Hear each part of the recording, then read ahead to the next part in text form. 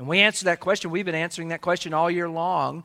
Who is God? What is He like as a study of His attributes? But stop and think for just a moment. All of that in a precious baby.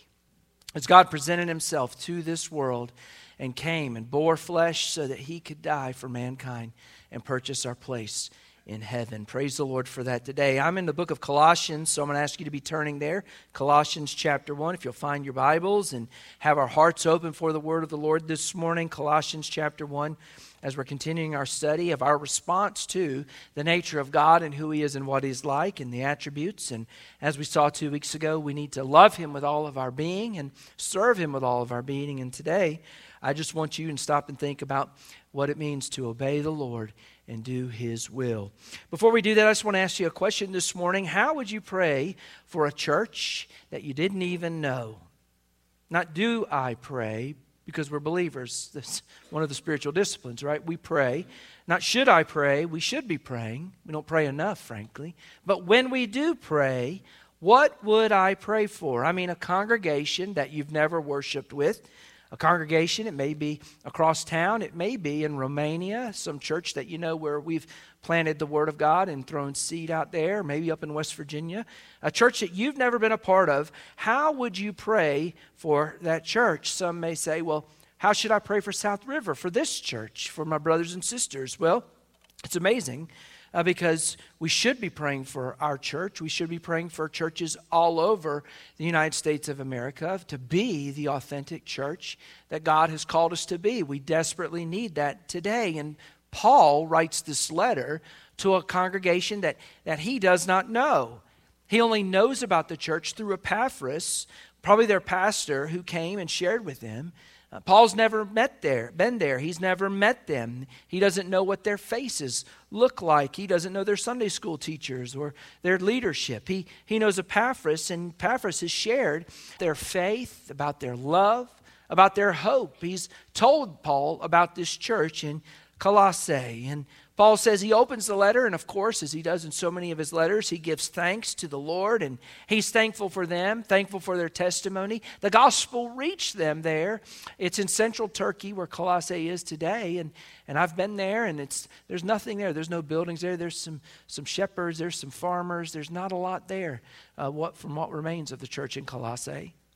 Paul's never been there, though, and he says, I am thankful, though, for you. I'm thankful not just for you. I'm thankful for the Word of God, the gospel that reached you, and the faith that you now have in Jesus Christ, and the love that you show to the other saints, and the hope that now is laid up in heaven because you heard the gospel. You heard the truth that Jesus saves. And he says, I have a prayer for you, not just grateful that you heard this. I have a prayer that I am praying for you, and it's something we should be praying for one another and praying for other churches. And what's fascinating is as Paul writes this prayer, he's in prison. Now, you would think if I was in prison, if you were in prison, and you were writing to a church that you didn't know, would we be talking about praying for them? I think we might be asking them to pray for me, right? In fact, what would we ask him to pray for us if we were in prison for the gospel? What's fascinating, all throughout the letter, you don't see Paul saying, necessarily, hey, pray that I get out real quick. But he does say, God, I pray that the Lord would open doors for the gospel to reach more people. Pray for opportunities for our speech to be seasoned with salt, with grace, over in chapter 4. And that an opportunity would arise for the gospel to go forth so that it can bear more fruit. That's the testimony of the church in Colossae. It's what Paul wanted for others to experience as well. It's what you and I should want to experience and to pray for the church, praying to that end. See, these are spiritual needs that we should be praying for the ministry needs, praying for the expansion of the gospel, for God's grace to reach more people, for more people to see and believe and understand that they need to place their faith in Jesus Christ and allow God's word to change them. These are ministry needs. Yes, we pray for spiritual needs, physical needs that we all have. We all realize we live in a physical world and we have burdens that we bear as we navigate life. But ultimately, we are souls that have bodies. We're going to dwell somewhere forever. And so the greatest thing we can be praying for is for people to hear the truth and obey the truth and live the truth and flesh the truth out. And that's what Paul is going to pray here for this church. We need to pray for the churches in America. We need to pray these kinds of prayers because, frankly, there's just a spiritual rot in Christendom today in America. There is a willingness for the church oftentimes to listen to what the world says, what's politically correct, or what they think we should be doing, rather than listening to the Word of God and hearing what God says. And we need to pray earnestly for the church to turn to the right, for a tidal wave of God's grace just to sweep across the land and change hearts and lives. Not to bring destruction like a tidal wave, but to bring reformation and change. So often in May, there's a day that we pause as a nation. It's the National Day of Prayer, that first week of May. And what we really need is a day, not just a day to pray, but we need a nation of churches that are praying daily. Praying earnestly for God's Spirit to move in the hearts and minds of people, to move in the hearts and minds of His own people, and for us to be the salt and light that God has called us to be. In this short section that we're going to read in just a moment, verses 9 through 12, this is a prayer that Paul relates to them, that he's been praying for them, and it's how you and I should be praying for the church. And it has to do with obeying the Lord and living in light of His will and doing His will and finding joy in it. So I want you to stand with me and honor the word of the Lord as we read this section. How do I pray for my church this morning and pray for my brothers and sisters in Christ? And how can we pray for a revival to sweep across our land? Paul says, for this reason, verse 9, we also, since the day we heard it, do not cease to pray for you and to ask that you may be filled with the knowledge of His will in all wisdom and spiritual understanding, that you may walk worthy of the Lord, fully pleasing Him, being fruitful in every good work and increasing in the knowledge of God, strengthened with all might according to His glorious power, for all patience and long-suffering with joy, giving thanks to the Father who's qualified us to be partakers of the inheritance of the saints in the light. Father, today, God, we just humble ourselves right now, Lord. We have sung about our Savior, the one who came to bring us joy. God, we were not in joy, Lord. We were experiencing temporal happiness at times, but we hadn't found anything to satisfy our souls until the good news came to us. Thank you for the one that brought that word that could change our lives when we obeyed the gospel.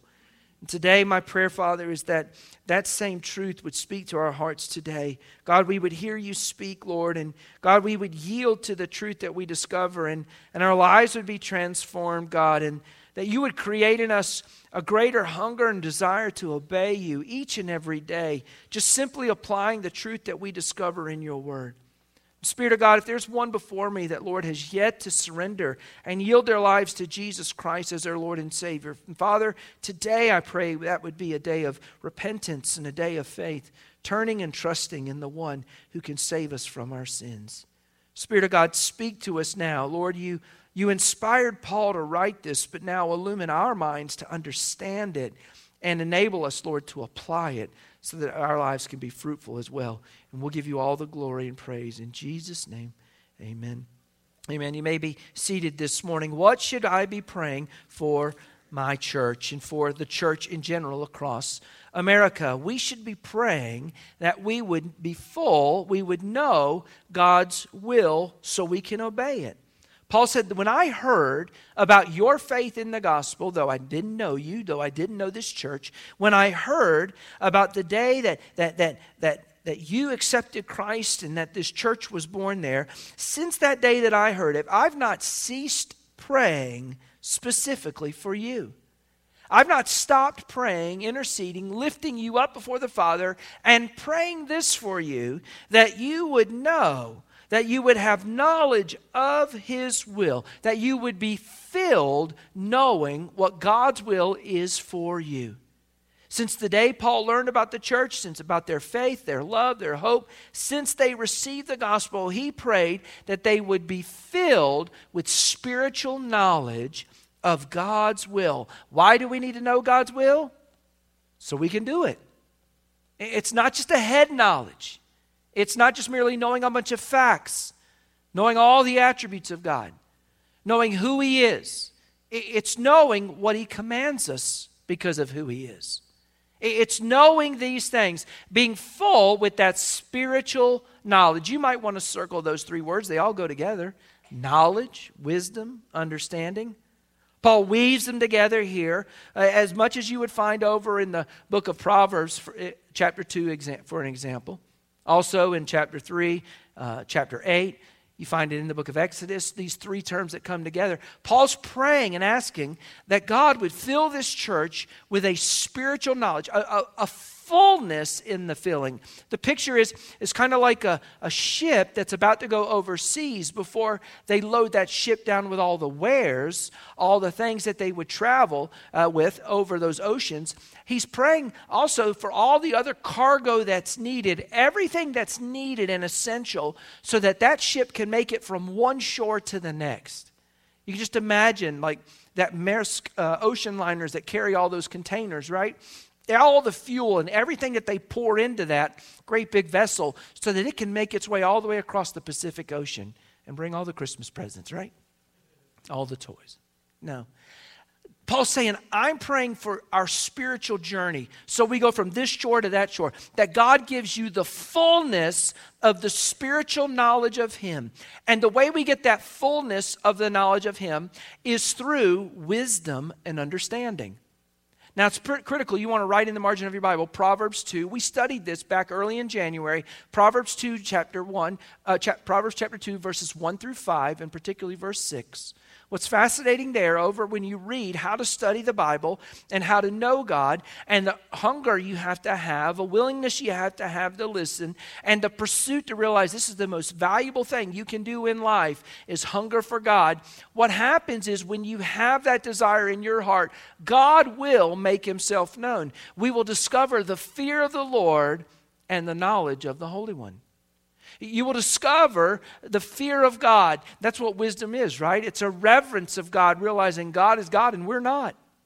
And that when God speaks, I'm to apply what God says because God said it. By the way, that settles it. Doesn't matter if you believe it or not, I believe it or not. God speaks and that's it.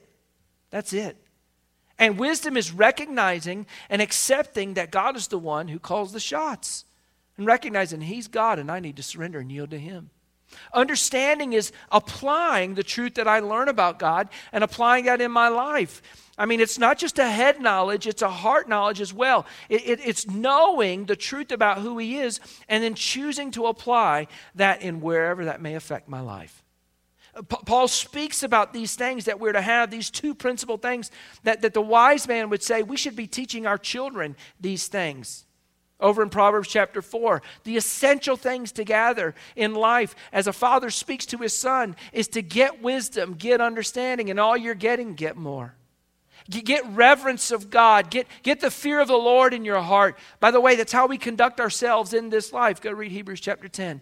That's how we conduct ourselves, the early church did. Go read Acts. It's fascinating. Reverencing God, something that's desperately missing today. Missing in the hearts of men. And the wisdom is not enough. It's now applying it, having understanding, knowing the application of these spiritual truths, growing deeper and being full of this. There'd be a helpful thing in our nation if churches knew God's will. And the only way you know God's will is from wisdom and understanding. And the only place you find that is in the Word of God. Back in January, we also discovered not only how you train, how you study the Bible to know God's will so that you can obey it, but what's fascinating is we also read a verse from 2 Peter, chapter 1, that said that everything you and I need for life and godliness is found in the true knowledge of Jesus Christ. And God has given us all of that. None of us can make the excuse that, I just don't know, Pastor Chris. I don't have the information. Yes, you do. Everything you and I need has been given to us in Christ Jesus. Through the knowledge of Him. Everything I need to live, everything I need to live godly. All of that is made available to us. Now, this is why this is important. You see, some false teachers had corrupted this church. And over in chapter 2, we're not going to go there, but he had warned them. He warns them, listen, don't be taken captive. Don't be cheated through philosophy, through elementary principles of this world, the traditions of men, the basic principles of this world, rather than according to Christ. There's always a danger, listen, that somebody's going to try to teach us, instruct us to do their will, to follow their ways. And yet the Christian, our hunger and our heart's desire should be that we're growing and understanding the will of God, nurturing our hearts and our minds in His Word, daily just saturating our mind with His truth. And we should be praying earnestly for that for the church. That God would reveal, make Himself known, reveal His will as He makes Himself known. Why? So that we'll obey it. God doesn't just tell us who He is. He tells us what He wants us to do. And what He wants us to do is obey. You know why? Because before we came to God, you knew who we were? We were sons of disobedience. Go read Ephesians chapter 2, verse 1. We walked according to the course of this air, the power that's in the air, the power of darkness that now reigns and rules in the present world until Christ returns. Yes, God ultimately reigns and rules, but Satan has his influence. And we once were his children. We were sons. We were daughters of disobedience. We were children of wrath. We had no hope. But once Christ came into our life, that's all been changed. Praise God. And so there's a will now that we should want to obey. And we want to obey that will. We want to obey that will by understanding and knowing and asking for spiritual knowledge. Spiritual knowledge is found through wisdom and spiritual understanding. Now, why would we want to know it? That we'll obey it. Or as he'll say in verse 10, that we would walk worthy of the Lord. When he speaks about walking, that's not like putting one foot in front of the other physically. He's talking about the conduct of our life, how we flesh out the faith. That you and I should have a desire within us that we would walk in a manner that's worthy of the weight of the Lord, the worth of knowing who He is and what He's like. That you and I would obey Him, that we would live in a way that's according to His will. What I believe is to affect my behavior. There's no separation between learning about God and living for God. If I profess to know Jesus Christ as my Lord and Savior, then it should be evident in your life and my life by our obedience to Him that we belong to Him, that we're His children. And Paul's praying that. He said, I've been praying this for you, that you be filled with the spiritual knowledge of who He is, the wisdom, the understanding that's there, in order that you might walk worthy of the Lord who saved you. That we might live in a way pleasing Him, fully pleasing Him. The only way we can fully please God is, listen, when we fully yield to Him and when we have hearts that are wholehearted, committed to Him to obey Him. You say, I'm not there, I haven't arrived yet. None of us have. But we should be maturing in that, growing in that. And when we don't, praise God, He prunes us so that we don't continue to do the things we used to do, to take away the desire to obey those things, to walk in that way. But now to live in obedience. That your walk, my walk, would be pleasing. It would be a fragrance to Him, a sacrifice. When you and I surrender our will to obey His will, there's a fragrance to the Lord as we offer ourselves up to Him in this way. And we walk worthy of the redemption of the blood that He spilt to save us because of all of our disobedience and the penalty that He paid because of our disobedience. And now to walk worthy of the wisdom that we have embraced, to walk consistent with the truth that He has revealed to us. Paul is praying for fruitfulness, being fruitful in every good work and to increase in the knowledge of God. That's what our life should be like each and every day as we mature in the faith, as we grow. We walk worthy of the Lord. How do we walk worthy? Pleasing Him, being fruitful by doing good works. They don't save us. Do you know, listen, those good works don't save us. Ephesians 2, 8 and 9 makes that crystal clear. For by grace you've been saved through faith, that not of yourselves, it's the gift of God, not of works, lest anybody should boast. But the next verse, verse 10, says, for we are His workmanship, created for good works that He prepared beforehand that we would walk in them. In other words, listen, if I profess to know Jesus Christ as my Lord and Savior, my good works don't save me. There's one good work that saves me. That's what Christ did at Calvary when he paid the penalty for my sins. He lived the life I could never live. He did all the good works and has the righteousness I need. He paid the penalty for my unrighteousness on the cross. And through a transfer and exchange, through repentance and faith, I repent of my sins and put my faith in his sacrifice. And the Bible says an exchange takes place and God treats us just as if we've never sinned. And then he saves us now so that we will do good works. The good works are the fruit that come from a life that's been yielded to him and surrendered to him. And Paul says, I pray that, you know what, you'll walk worthy of the Lord. You'll fully please him and your life will be fruitful in the things that you do, doing good works.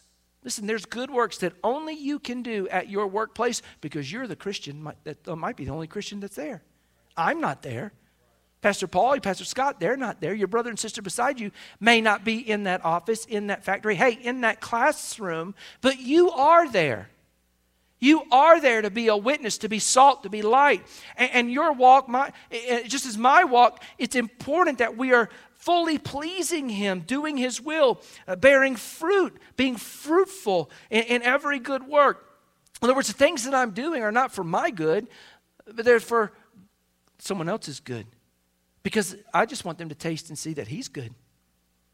And as we do that, we also are increasing in our knowledge of him. It's fascinating to me, the way these two things weave together. The knowledge of him and increasing in that and fruitfulness. It's kind of what the psalmist would say over in Psalm 1, right? Blessed is the man who doesn't walk in the counsel of the wicked or stand in the path of sinners or sit in the seat of scoffers. But his delight is in what? The law of the Lord, and in it he meditates day and night. And as a result, he'll be like a tree firmly planted by streams of water, yielding its fruit in its season. Being fruitful, why? Well, because I'm nurtured in the Word of God. I'm saturating my heart and mind with the Word of God. It's the same thing Jesus would say over in John chapter 15 when he talks about, I'm the vine and you're the branches. The branches can't bear fruit in and of themselves. They have to be attached to the vine. He says, listen, if you abide in me and my words abide in you, then you'll bear fruit. Much fruit. In fact, sometimes God will prune us that will bear even more fruit. Because it glorifies God when we do that. That fully pleases him. My life, your life, I should be examining my life. Listen, am I growing in my knowledge and understanding of the Word? Is my life bearing witness and testifying of good works? Is that fruit borne out? Do you see that? You know, every tree bears fruit. Every tree bears fruit. In fact, the works that we do in our flesh, Paul would say in Galatians chapter 5, they're evident. The works of the flesh, but the fruit of the Spirit is evident as well. And the works of the flesh, the things we used to do, those things should be less and less in our life. They shouldn't be evident in our life because our hearts have been changed. What should be evident is the fruit of the Spirit, God's Spirit abiding within us and manifesting that through all of that fruit. And there's not 9 fruits there. There's one fruit of the Spirit seen in 9 different ways. Love, joy, peace, patience, kindness, goodness, faithfulness, gentleness, self-control. Do I display that? Does my life display that? Is it evident to others around me? Not that I follow a bunch of religious rules, do's and do nots. No. But that I'm walking in the Spirit, and it's evident as the Spirit manifests himself in our lives.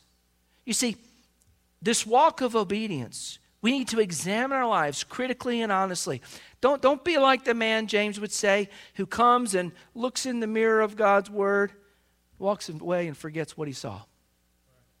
Don't be hearers merely of the Word, but be effectual doers of the Word. God, I heard you speak, and I realize it's something I need to repent of. That's something that needs to change in my life. Renew my mind. Help me to put off that old and put on that new way of living. You say, Pastor Chris, I've tried to do that in my own strength, and I just don't have the power to do it, the power to obey. That's interesting because Paul prays about that next. Notice this, these 3 words that are weaved together. You might want to circle them in verse 11. Strengthened, might, power. Do you see all 3 of them there? strengthened with all might, according to his glorious power, for all patience and long-suffering with joy. You see, the Christian life, you and I cannot live it in and of ourselves. You and I do not possess the power to do that. The best we can do is going to fall far short of the glory of God. You know why? He requires perfection. And if I stumble in just one point, I fall short of his glory. So what I need an enablement. I need to be empowered. Everybody talks about empowerment today, right? No. We need to be empowered by the Spirit, the power of God within us, to do what God enlightened us to do back in verse 9, his will, and that it would be evident in verse 10, being fruitful. We need the strength to do just that. And God, Paul says, I'm praying that you would be strengthened with all might.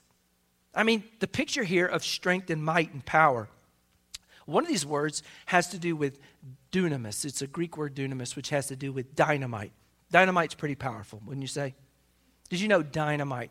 You can just light something and kind of like a firecracker, right? Just a big one.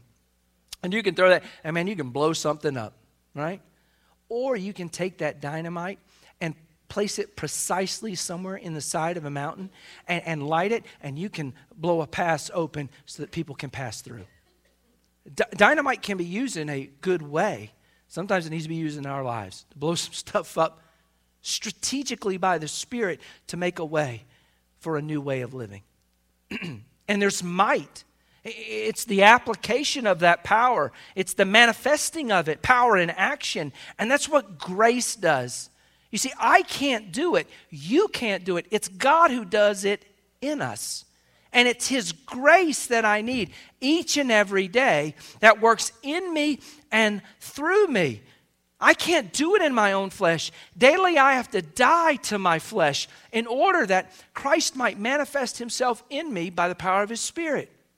You see, before the new covenant, God said, listen, here's the law. It's written on tablets, and this is what you have to keep. But no man had the power to do it except Jesus Christ. And in the new covenant, God says, that word that was on stone tablets, I want to put on hearts. I want to chisel it there. But I'm also going to place the power to do that, my Spirit, within human hearts. So that when you and I die to self, and this is only by God's grace, we die to self, the Spirit of God within us enables us to obey in a way that truly is pleasing to the Lord. It's not you and me, it's Christ in me. I am crucified with Christ. It's no longer I who live, but Christ who lives in me. My faith rests in him, the one who sacrificed, who gave himself for me. And that's what God wants to do in our lives. Listen, our faith is not try harder. Our faith is die harder. We die to self daily. We take up that cross, we die, and we follow him. Some of us are frustrated in our Christian walk, and really we should be praying this prayer not only for others, but for ourselves. Listen, I just want to know his will so I can obey it. That my life will bear witness of it. That others will see the fruit of my life and growing, increasing in the knowledge. And that God's Spirit would enable me with his glorious power to do this. You see, everything you and I need for life and godliness is known through the knowledge of him. And God's divine power has been given to us, Peter would also say. And it's that power that enables us to live a life now that we're saved that's pleasing unto him. Now, as we live that life and we're empowered by God, we're going to need it. We're going to need it so that we have patience and long-suffering with joy. Why? Because let's be honest, we're fleshing out the faith in a world that's faithless. And as you flesh out the faith in a world that's faithless and doesn't believe in our God, there are going to be some really trying circumstances that are going to demand patience and long-suffering. And when you are patient and when we are long-suffering, what manifests from those two is joy, the byproduct of those. Patience, listen, patience with circumstances as we mature in the faith. as God matures us in the faith, as God perfects our faith, as God grows us, and we get perseverance, and we endure with patience, and we go through those circumstances and trials, knowing this, that those circumstances are in His hands, and He's using those to shape us, mold us, and make us more into the image of Jesus Christ, and allowing Him to do precisely that. And not only the patience there, but the long suffering, sometimes dealing with individuals in those circumstances, right? Oh, God bless them. Amen? God allows them in your life and my life to mold us, to shape us, to refine our faith, to give us more opportunities to have some more good works and to show and make evidence to them as a pattern to them who might believe. That's what Paul knew in his own life, and that's what we need in our lives, and that God would use these two things, and then the byproduct of that to be joy. To have joy that comes from the midst of those circumstances. I mean, we always want to be happy in our circumstances, right? No. Joy isn't contingent on the circumstances. It doesn't depend on the circumstances. I don't have to have just a happy moment and I'm going to be happy. No, it doesn't matter the circumstances, because I know this. My God is working all things together for good and for His glory. And while I might see it, I might not understand it, I don't understand why this troublesome person is now in my life. No, I realize this is all part of the Father's plan.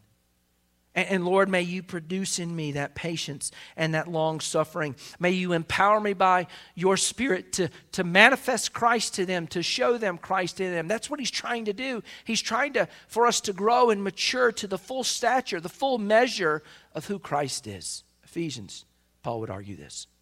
You see, all of this enlightenment, this understanding, this empowering, all of it, when it happens in your life, there's one response that results, and Paul was praying for it, that they would give thanks. That they would give thanks to the Father as He gave thanks for what God was doing in them and the fruit that was being born in them, that fruit would be born in other churches as well, in others' lives. Why we give thanks? Because God has qualified us to be partakers of the inheritance of the saints in light. You see, when you and I are doing the will of God, when we're obeying Him, we're bearing witness. You know, obedience isn't the fruit of our devotion. Love is. Obedience is the fruit of our devotion because we love Him. Jesus said this, if you love me, you'll do what? You'll keep my commandments. Obedience is the fruit that comes from love. I love Him. I want to serve Him. I want to obey Him. And that's the fruit that's born out. And when that's happened, we give thanks because the Father has qualified us to be partakers of the inheritance of the saints in the light. Man, we were in darkness. We were sons of darkness, sons of disobedience. But God showed us mercy. And now He gives us grace. Our life is made new. Things have been changed. And now we're living this out, fleshing this out. And my prayer, your prayer ought to be, not just for brothers and sisters, but for our own lives, that we would have this joyful, grateful desire to obey Him and experience the fullness of joy that only comes from lives that are yielded and surrendered to Him. You see, if I've been enlightened on God's will, how to live for Him with spiritual wisdom and understanding. If I've been empowered by the Spirit of God, a power far greater than any of our power. I mean, just listen, the power that made everything that you and I see around us is the power that can make us new creations. That's amazing power. If we're encouraged by the Spirit now to stand firm in the faith, no matter what circumstances we may face, to have joy and to patiently endure whatever the world may throw at us, or Satan for that matter, right? If I've experienced all of those things, I mean, then beloved, we're children of God. And God has qualified us for an inheritance of the saints of light. Man, do you realize all that God has given us in Christ? I mean, everybody said, oh, I'm just looking forward to heaven. No, it starts now. We've inherited Him. He is our great reward. And we live for Him each day. Don't just say, well, we're going to make it. Preacher, I can't wait for the rapture. I can't wait to get it. No. Live victoriously now. That's what this church was doing. The testimony came through Epaphras. This is a testimony that's now has come to you. This gospel that came to them, it's gone to the whole world. It's bringing forth fruit everywhere. Ever since you heard the gospel. You see, do you understand? Paul would pray to the Romans, I want to pray for the obedience of the Gentiles to the faith, for their obedience to the gospel. In fact, you know what God commands us according to 1 John? God commands us to believe the gospel and then love one another. We're to obey him in these things. The gospel isn't something just, I've heard it and I got saved. I walked an aisle and I put my faith and trust in Jesus. I heard the gospel. I need to hear the gospel every day. Because you know what the gospel tells me? I'm a sinner and I can't save myself. That I need to die to self, as I testified when I went through the baptismal waters, that I have to die to self, and I've found new life in Christ. And my faith rests in his sacrifice, and that it's complete in him, and that only by the power of his Spirit in me, trusting in him, listen, only by the power that works in me is my life going to be made new. I need to preach the gospel to myself each and every day, particularly when I disobey, when I fall short of the glory of God, when I don't do what I ought to do. I've got to preach the gospel to myself and remind myself, Christ was enough. That was sufficient. That sacrifice is what makes me right to God. And because of that, man, I love him. And I'm grateful for him. And I want him to continue to change my life. I don't want to live in the old ways as sons of disobedience, daughters of disobedience, doing contrary to what God says. No. I want my life to be made new. And because now, as Paul would say, we thanks be to God that we became obedient to that form of teaching to which we were committed. Romans chapter 6, verse 17. Praise God, our life has been changed. There should be a want to within us if we truly know him. So this is the response. I'm loving him with all my being. I'm serving him. And the fruit is obedience. And it's born out. It should be born out in our lives. Is that what I see when I look in the mirror of God's word? When I hear God speak? Am I an effectual doer of the word? Not that doing makes me right before God. It doesn't. But I'm doing because it's been done. It's finished what Christ did at Calvary. And the effect of that is changing me each and every day. That's what Paul's praying. He's praying for them to know God's will and to do it, to obey it. And for that fruit to be a witness to the world around us. And that's what we should be praying earnestly for as well this morning. I want to invite you to bow your heads this morning. And the truth is this, the question is this, am I obeying God? Am I doing his will? Am I filling my mind with the knowledge of his will? Hungering to know God's truth. It begins there. If I don't have a mind that wants to know God's will, a heart that wants to hear what God says, there'll be no chance of doing it because I'm not even open to it. Maybe it's the case today that you come to realize, you know what? I am a sinner and I need a Savior. I've been doing my will. I've been obeying my own desires. But I realize today God is God and I'm not. And I need to place my faith and trust in him as Lord and Savior and surrender to him. The altar's open for any who need to make a decision today. To come and say, I need Jesus to be my Savior and Lord. You may be a believer today. You may have already made that profession of faith. And God's speaking to you today because you've got to increase that hunger to know, to grow. The key is the Word, abiding in Christ and God's Word, His Word, abiding in you. Maybe you just need to pray for a deeper hunger within our heart. I'm fascinated.